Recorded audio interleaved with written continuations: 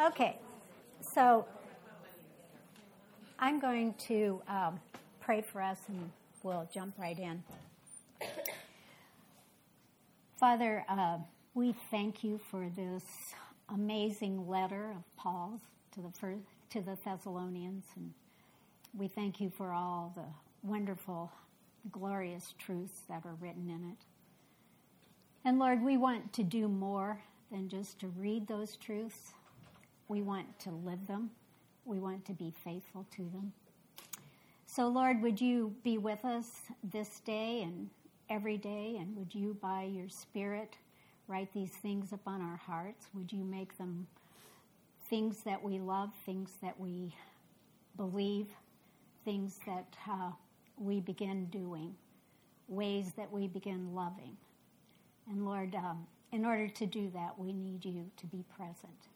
So I ask that you would be present with us today and that you would grow us as a church, that we might be a people set apart for you and for your purposes. In Christ's name we pray. Amen. I think I'm on. Okay. Well, this week I've been kind of standing back and looking over the whole letter of 1 Thessalonians because my job today is to kind of bring all these strands together and put them together that we might get a big picture of it. And so one of the things that happened to me as I was doing that is that as I was reading all of this and reflecting on all the struggles and the relentless persecution that was happening in this little church. And I realized that I had never really focused on that. I knew it was hard times, but I had never noticed how full the troubles that this little church was going through. And so I kind of missed that. And I think one of the reasons I missed that is because Paul is so good about, in the midst of those things, that he always took us to hope. He always gave us that part of it. And I think my heart just kind of focused on that I loved the part of hope. And so what I want us to do is to kind of look at those two parts that Paul gave us. Because I think that Paul gives us this kind of wonderful dance of sorts in 1 Thessalonians. He gives us, first he shows us the reality of what is going on in the lives of this little church in Thessalonica and all the troubles that they face. And yet at the same time, he keeps reminding them of their hope. And I love that. And Paul keeps calling them. He never denies that they are struggling, but he keeps calling them to live faithfully in the midst of those troubled days that they were in. What was going on in that church? Well, they were living in the midst of this city, this pagan city. It was a huge city. Many of them had been part of it. They had been part of the whole thing. And they had lived in the pagan part of the city. And now they had been called out, and they were part of this little church that was kind of an island. And so they were in the midst of persecution because of who they were, because of what they were doing, because of this change that had come upon them. And they were facing that. And they were being called to live faithfully as they faced that. But there were other things going on in their church. They were facing relational problems in the church. There were those who were idle. Now, idle doesn't just mean that they were lazy. It was more than that. It meant that they were disruptive, and they were undisciplined, and they were causing problems in the church. And Paul said what? He said, you need to admonish them. But there were others. There were others in the church who were faint-hearted, and they were discouraged. And Paul said, and maybe it was because of persecution, and Paul says they need encouragement. As a church, you need to bring them encouragement. And then there were those who were weary, and they needed help, Paul said. You need to help them. And some commentators believe that this might have been slaves who had become Christians, and they were in the midst of all these people, and they didn't know how to live in this kind of situation. And so Paul is saying they needed help. But there was more that they were going through. They were facing several deaths in their midst, which was causing them much confusion and concern. And so all of those persecutions were going, all those things were happening in this new little church. And Paul's going to address those things. And yet, at the same time, we have these beautiful, hopeful passages that Paul unfolds for them and for us through them about the coming of the Lord Jesus. And if you stand back, you realize what Paul is doing. Paul is teaching them and teaching us about the already and the not yet reality of being a believer. He is helping them and us to understand how to live in that tension. And so the question is, what do we do where we are as we live in the midst of that tension? Because things are hard, and Paul says, but things are hopeful. And that's the tension we have to live in. Jesus says in John 16:33, he says, I have said these things to you that in me you may have peace. In the world you will have tribulation, but take heart, I have overcome the world. Don't you love that passage? In that verse we have the two sides of our story. I think we always especially love the part on the coming of the Lord Jesus. When I read those and when we studied those last week, didn't you love doing that homework and having Kay come in and explain those things? Didn't you love that? And it was so peaceful and it was so calm and it was just beautiful. And I think one of the reasons that those things are so precious to us, as it was to this first century church, is because that is our longing too. What was true of them, the longing they had, is our longing. And it is the thing we hope for. It is the thing that keeps us steady when things get really hard. We think about, but someday Jesus is going to come again. And those are the things that raise us up. It's kind of like a picture of coming home at the end of a long journey. It's kind of like we're coming home from a war. The war is over and we'll be home with Jesus, and that's what we want. But the war is not over yet. And I love that connection that we have with that little church at Thessalonica, that we can reach across time and we can, in a sense, hold hands with them in a sense of hoping and longing. And we, like them, would like Jesus to come today. We would like that. But we don't know the times. Paul says it's not for you to know the times or the days, because you know what would happen? You'd just focus on that. But Paul says, no, it's not that. But you are going to be with the Lord forever. But in the meantime, you have to live faithfully.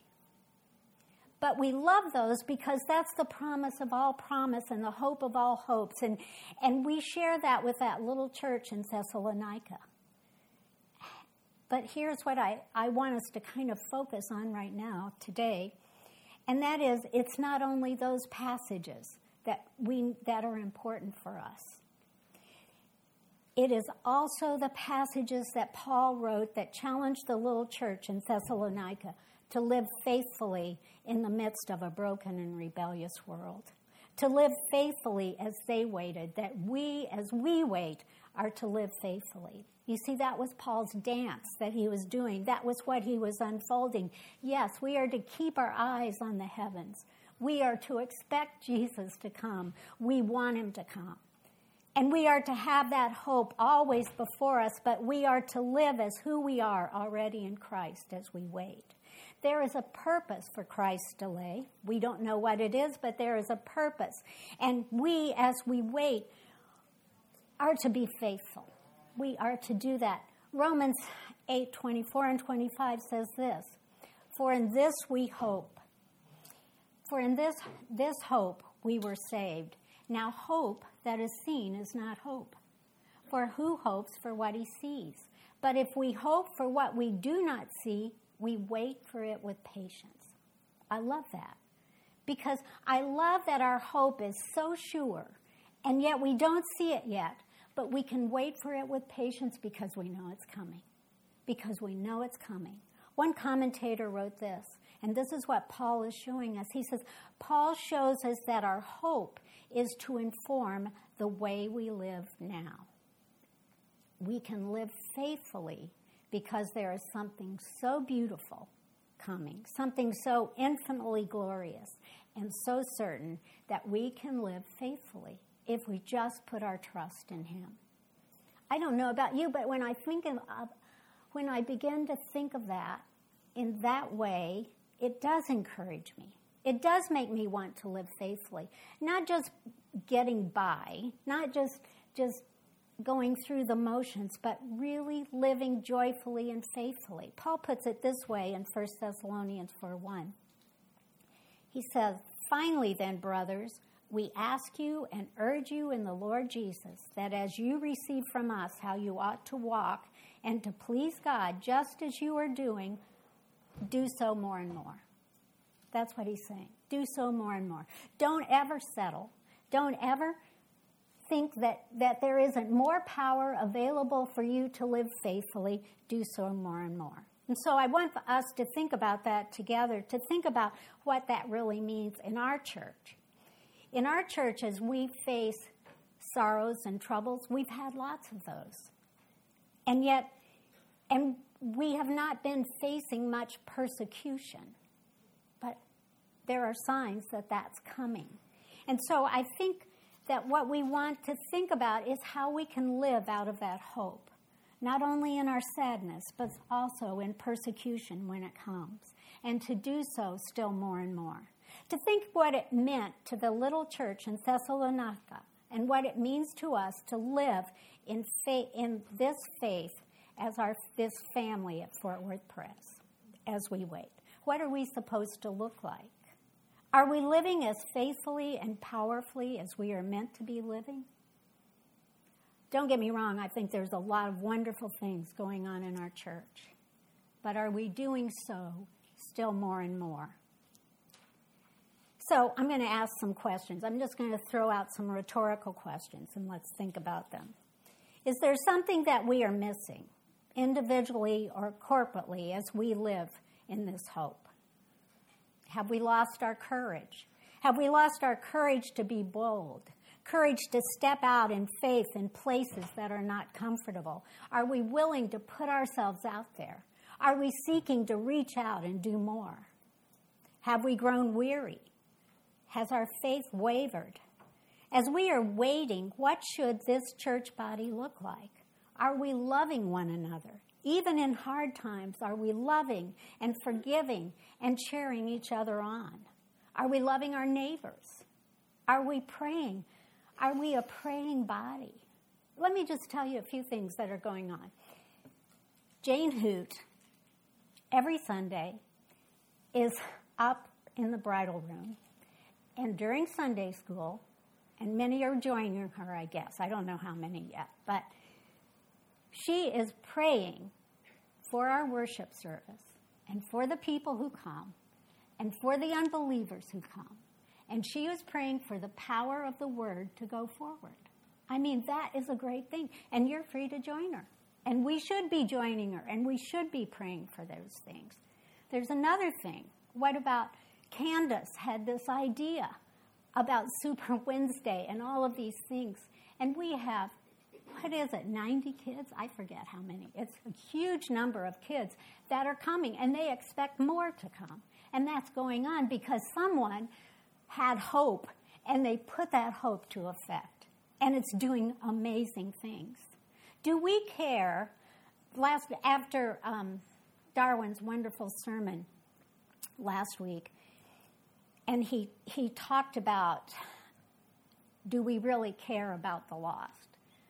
And in our small group, we began talking about that, and we had to ask the question, do we really care that there is an unspeakable judgment coming among us? That there is going to be a horrible judgment? Do we care that there is a judgment coming and many people are going to be lost in that judgment? Are we willing to go out and to share the gospel so that they will not be caught in that judgment? Is that part of our thought process? Another question we might ask is this: Is prayer one of the most central things that we do? Is it breath to us? Paul says, pray without ceasing. Always pray with that attitude of prayer.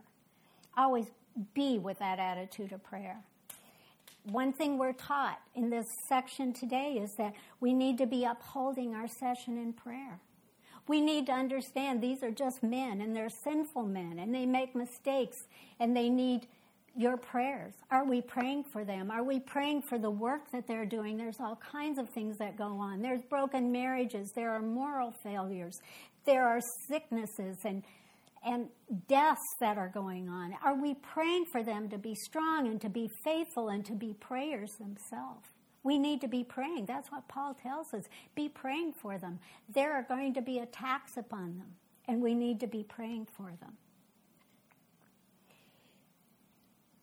If Paul came today to our church, would he commend us for our work of faith and our labor of love and our steadfastness of hope, as he commended the Thessalonians? Would he commend us for that?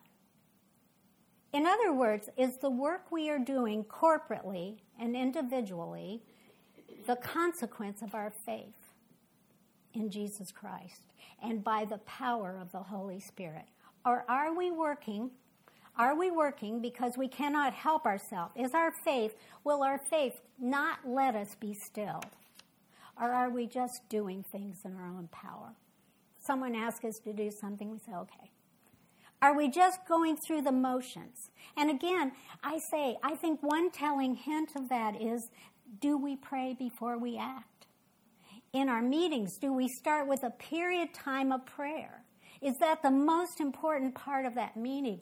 And if we didn't get our agenda covered, are we still praying? Does that become the most important thing we are doing? Are we passionately needed? Are we so suspicious of ourselves and desperate for the power of Christ that we must pray? Or is it just praying kind of because that's what we do? We open with prayer, we close with prayer.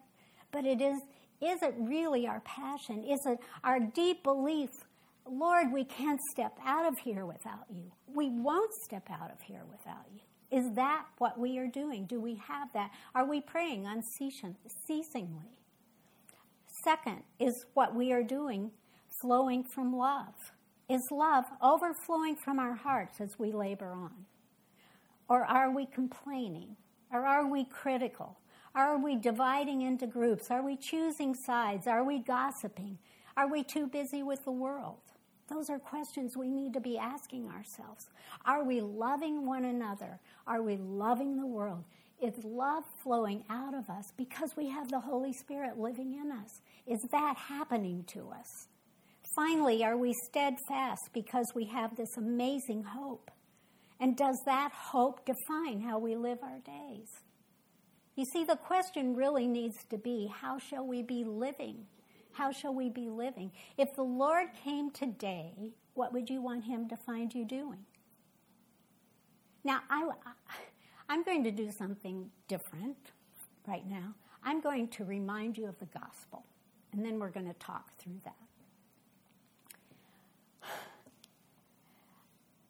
One commentator said this: the gospel story is always the unmovable fence around us. Nothing will ever separate us from the love of God in Christ Jesus. Nothing. So that gospel story has to be what identifies us, what sends us, what keeps us focused on everything. So here it is. Before the foundation of the world, God set his love upon us. And it was determined that Jesus would become a man and come to earth. And in the fullness of time, the eternal second person of the Trinity took on flesh. And he came and he lived a perfect life. And he loved with a perfect love. God the Son came to serve, not to be served. God the Son came to serve, not to be served. He came to be the servant of all. And he poured himself out into everything he did, and he did everything for us. And then he suffered and died for our sins on the cross. He hung naked on the cross, and he was falsely accused, and it was a horrific death. And when he died, the Father turned his face away as he bore our sins. He fully paid for everything. All of our sins were fully paid for on the cross. And he died, and he conquered death, and he was in the grave 3 days. And the stone was rolled back, and he rose again. And death had no more sting. It was gone. The sting of death was gone. And he rose again, and he ascended into heaven, and he even now is praying for us at the right hand of the Father. Now that's the gospel, isn't it? It's much more beautiful than that, but I want to ask you a question. What part did you play in that? We did nothing. We did nothing. And God has said that he loved us that much, and he has given us that hope. It's all finished. It's finished. That's what is our hope. That is our certain hope. And we can put our whole faith and our whole life in him and everything. But I want to tell you something else. He wasn't finished. There came a moment just before Jesus ascended into heaven to be with his Father, that having accomplished all things for our redemption, do you know what he said to the apostles? He said, "Don't depart from Jerusalem, but wait for the promise of the Father." And then he said to them, "John baptized with water, but you will be baptized with the Holy Spirit." In John it says this, Jesus says this, "I will ask the Father, and he will give you another helper to be with you forever, even the Spirit of truth, whom the world cannot receive because it neither sees him nor knows him. You will know him because he dwells with you, and he will be in you." And then a verse later he says, "You will know him because..." No, then he says, "I will not leave you as orphans. I will send you a helper." And he did that day in Pentecost. And the Spirit came with power, and the church was born. And the church was made up of only those who had put their faith in Jesus Christ as their only hope in life and in death. And it was not faith in what we do, but it was faith in what he has done. So what is the purpose of the church? The purpose of the church is in very specific ways to be the body of Christ. We are to show him forth. We are to be his feet and his hands and his love poured out through us. We are to be the instruments of that communicates Christ to this broken world. The church is meant to be the picture of a renewed humanity that Christ has brought forth. It is true. We are a new humanity. We are saved in him. And we cannot do that. And we can do that because the Holy Spirit dwells in us. Oh, it won't be perfect. We're not perfect. But the Holy Spirit is dwelling in us, and we are new creations, and we need to show forth that to the world. That's what we're called to be, as this church here, this church. Francis Schaeffer writes this. He says, there are two humanities. And he says that there is to be a definite difference. There are those who are still at war against God, and there are those who, by God's grace, have returned to him on the basis of Christ's work. And by the Spirit, the church is to be the reality and the exhibition of this distinction in every generation. Is there a distinction? That's what we have to ask. Do we believe that we have the power to make a difference? Do we believe that God will go with us? That there is a power in us that we step out in faith, but something is going to happen when we step out in faith? Or have we quenched the Holy Spirit? Have we dampened his power? Are we not believing that that is available to us?